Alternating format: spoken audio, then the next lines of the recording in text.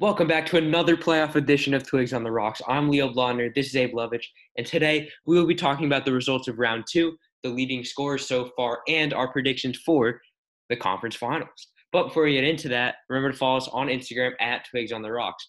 All right, first series, Boston versus Tampa. I had Boston winning in 7. I had Boston winning in 6.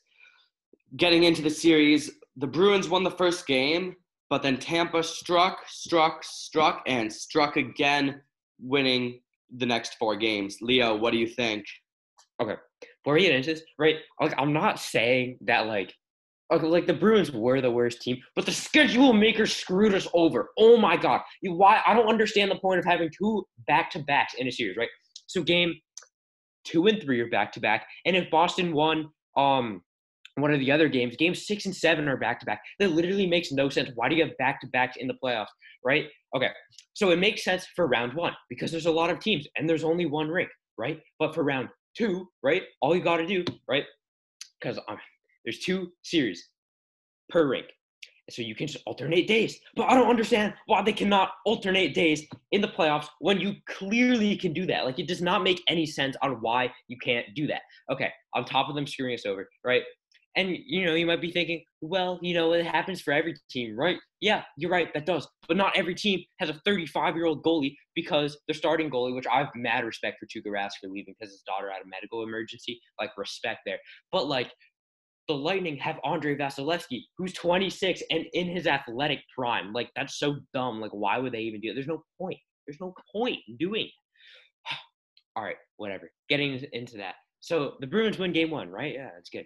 Game Yeah. 2, they lose in overtime. Oh, whatever. Maybe they can recover game 3. Oh, wait, no, they can't because it's a back-to-back, right? They get absolutely killed 7-1. I am a diehard Bruins fan. I watched every second of every game that I possibly could. And I had to shut this game off after 2 periods. It was 6-1. They had to put Dan Vladar in. No disrespect to Dan Vladar. I love my man Dan right there. But he should not be playing in an NHL playoff game. He's not ready. In the future, he'll be good. But right now, no. Game 4, Tampa won.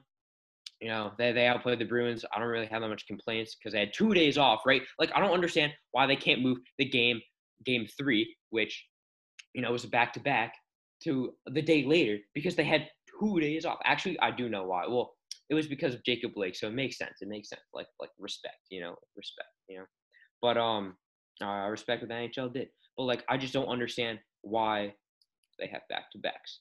And then game 5, Bruins lost in overtime. Not even normal overtime.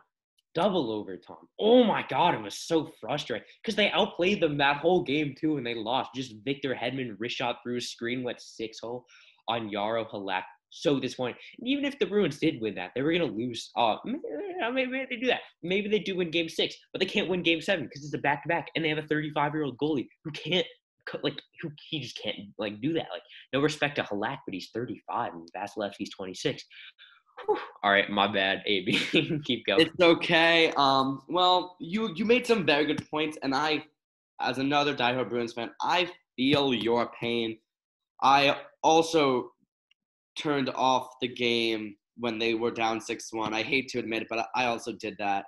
It was sad to watch, especially with an aging core, but they played really well in game 5 but lost. But you have to give a lot of credit in that whole series to Vasilevsky. He stopped so much perfect opportunities by the Boston top line. They set up these amazing plays, and Vasi just took it down segment by segment. It was impressive. Got to admit, it was impressive. He is very good. There's a reason that he is a Vezina candidate this season. Originally, the Tampa power play had some trouble getting started, but when they moved Kucherov, who is one of the best goal scorers in the league, to his natural side, right? So he's so it's the side that his handiness is.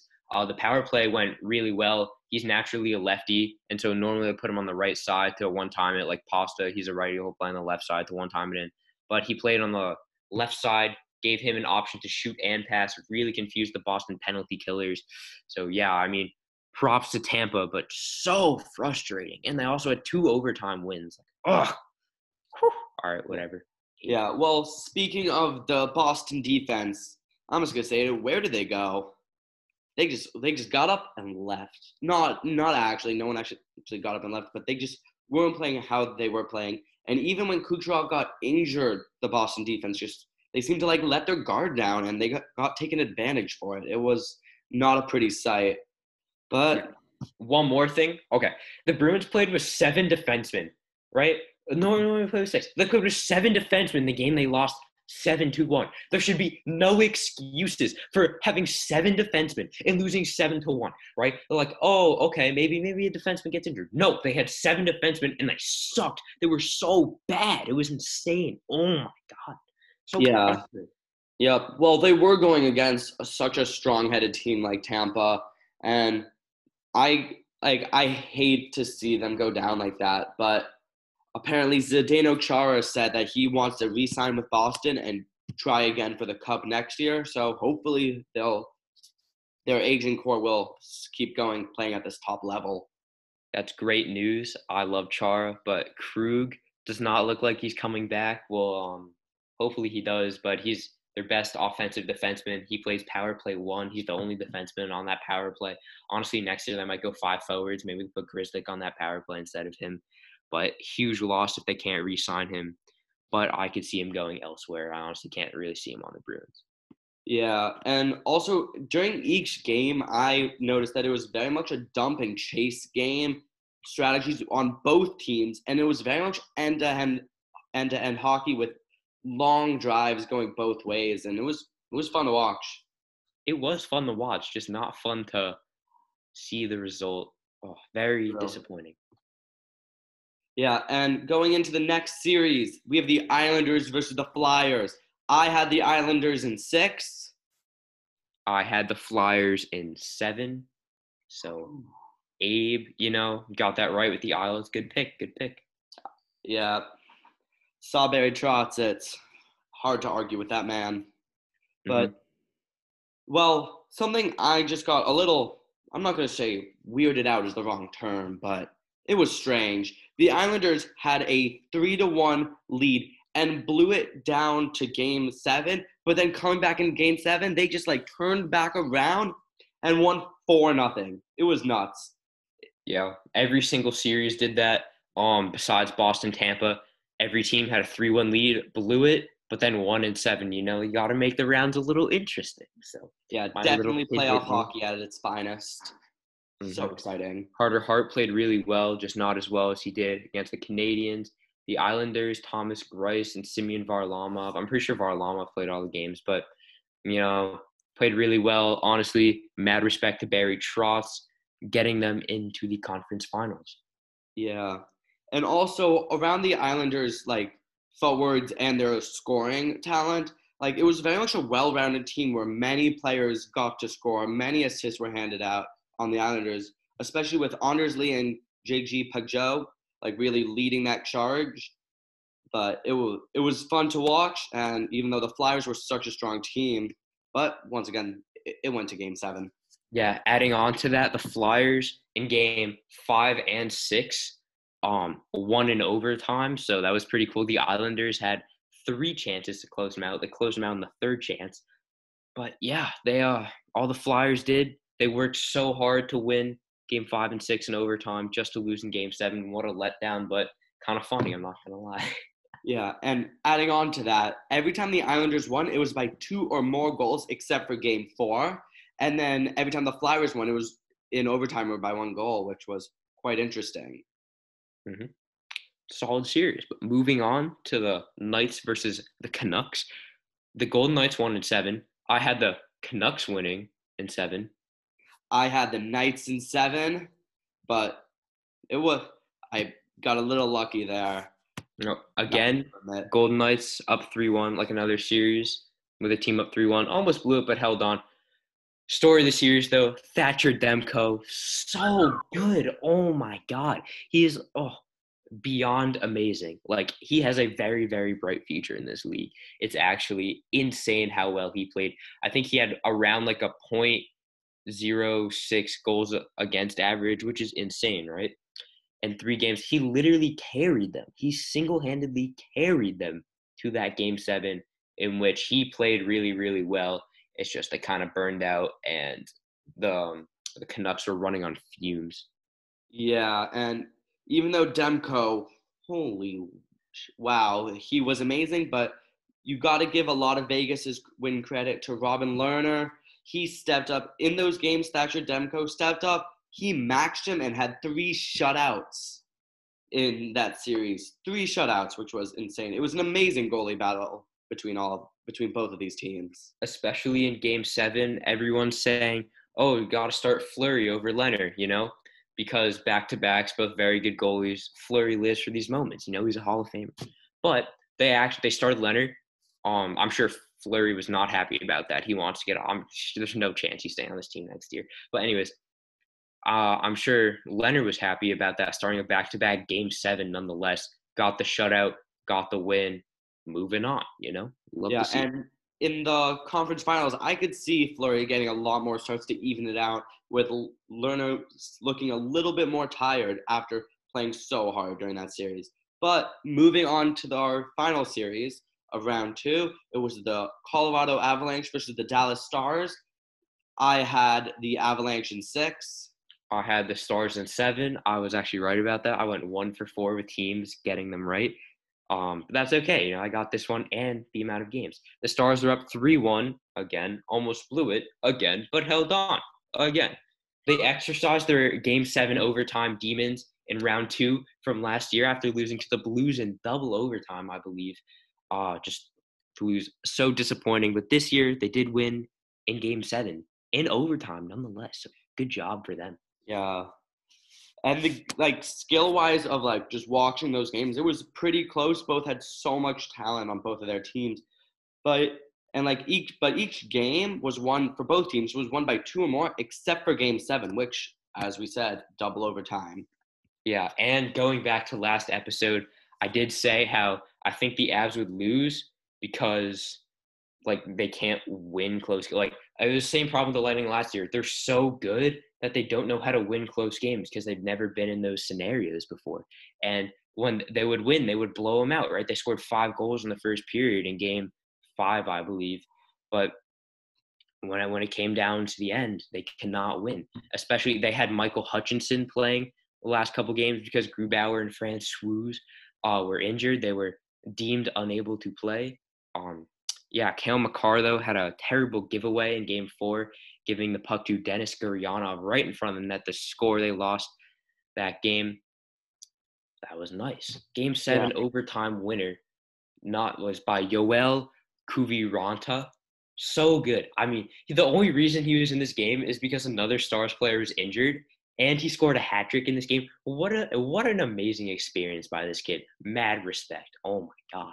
Whew. Yeah, he's also had many goals during the series in addition to this OT winner, on top of his hat trick, and he played amazing. The Stars had a ton of young talent. These are the only goals you've scored this playoffs. I'm thinking of Gurianov, yeah. I am thinking of Gurianov. You are very right. I was going to make a point about Cale Makar. I was going to argue that Cale Makar basically gave away the series there because it went to 7 and he gave away Game 4. And if the Avs won Game 4, they would have won the series. So I'm not saying I pin the entire series on Cale Makar's shoulders because obviously that's just not how it works. Whole series cannot be defined by one player. But if you had to pick a moment, I would pick that moment. It was sad, but a little comedic. But not really. He played so well that whole game, just to have one terrible, fatal mistake. And if they won, it wouldn't have really mattered, right? In round 1, Game 2, or Game 3, I'm pretty sure, Bruins versus Hurricanes, Halak literally just gave him a goal, but no one cares because the Bruins won, so it was chill. Yeah. All right, moving on. Because the Stars won that game, it's why I would argue that. And because Game 7, their goal, the defense broke down. They kind of just let Yoel Kuviranta just kind of drift in and one-time it in. So that's true. Yeah, I guess. That's true. Also, Anton Khudobin, Dobby is played so well throughout the series, really stepping up and going from a backup. Basically, I'd argue he's the starter at this point over Bishop because Bishop is just not seeing the games played, and it's been fun. Khudobin's amazing. I love watching Hudobin, especially with his days back in Boston. I loved him there. Ooh, I love wow. him now. Yes, he is amazing. All right, this time for real, we're moving on to the stats. And in first place with 10 goals, we have Bo Horvat. Second place, we have a tie between Nathan MacKinnon and Nazem Kadri. Kadri has 6 power play goals. Insane. Yeah, ton of goals. Assists, McKinnon and Heiskanen, both with 16, tied at 1. And at number 3, Josh Bailey with 15. Islanders are playing really well. Big part of that's Josh Bailey. And for the points, McKinnon at 25 at number 1, and Rantanen Heiskanen at tied for second with 21. So big gap there. McKinnon's going to be taken over by Heiskanen, I would assume, because, he's still playing and McKinnon's not. Yeah, and especially with like Bo Horvat's going to be overtaken in goals, even though the top 3 of them is Bo Horvat, Nathan MacKinnon, and Nazem Kadri, all been eliminated. So we'll see who takes over. But moving on to our predictions for the conference finals. The first matchup we have is the Islanders versus the Lightning. I personally have the Lightning in 7. As I said last episode, whoever wins the series, Lightning versus Boston, is going to get their stride and they're going to win the cup. I have to go with Lightning here. I personally agree with you. We both said that the winner of that series was going to win the Stanley Cup, and the Lightning won. So therefore, I think the Lightning are going to win the Stanley Cup. Vasilevsky is playing really, really, really well. And if he somehow gets injured, Curtis McElhinney is a solid backup, Their forwards and defense all playing extremely well. I honestly cannot see them losing to an Islanders team riding momentum, not really their star players like Barzal, Bailey, Lee. They're all great, but I personally cannot see them overpowering the Tampa Bay Lightning, especially after, how mad they were getting swept last year. This is like Virginia in March Madness. They lost the 16 seed and then won tournament next year. I think the Lightning are going to win. Their success story is just too good at this point. Yeah, but there is a case for the Islanders, as I have the Lightning in 7 games, because with the Islanders, they are so well-rounded, and literally anyone on their team will get the puck and score. Again, with Barry Trotz leading, he is definitely shown on his team anyone can score, and they still have stars that could prove it. And with a strong defense and good goalies, I think they're going to put it to 7 games. But like you said, the Lightning are just overpowered at this point. Yeah, I cannot think Varlamov can outperform Andrei Vasilevsky. But the Islanders are still a very capable team. There's a reason they're in the conference finals, Exactly. This time, for real, moving on, we have the Stars versus the Golden Knights. I have the Knights in 5. Very, very good goaltending tandem. Their offense is great with Pacioretty, Stone. They really have the full package there in the Golden Knights.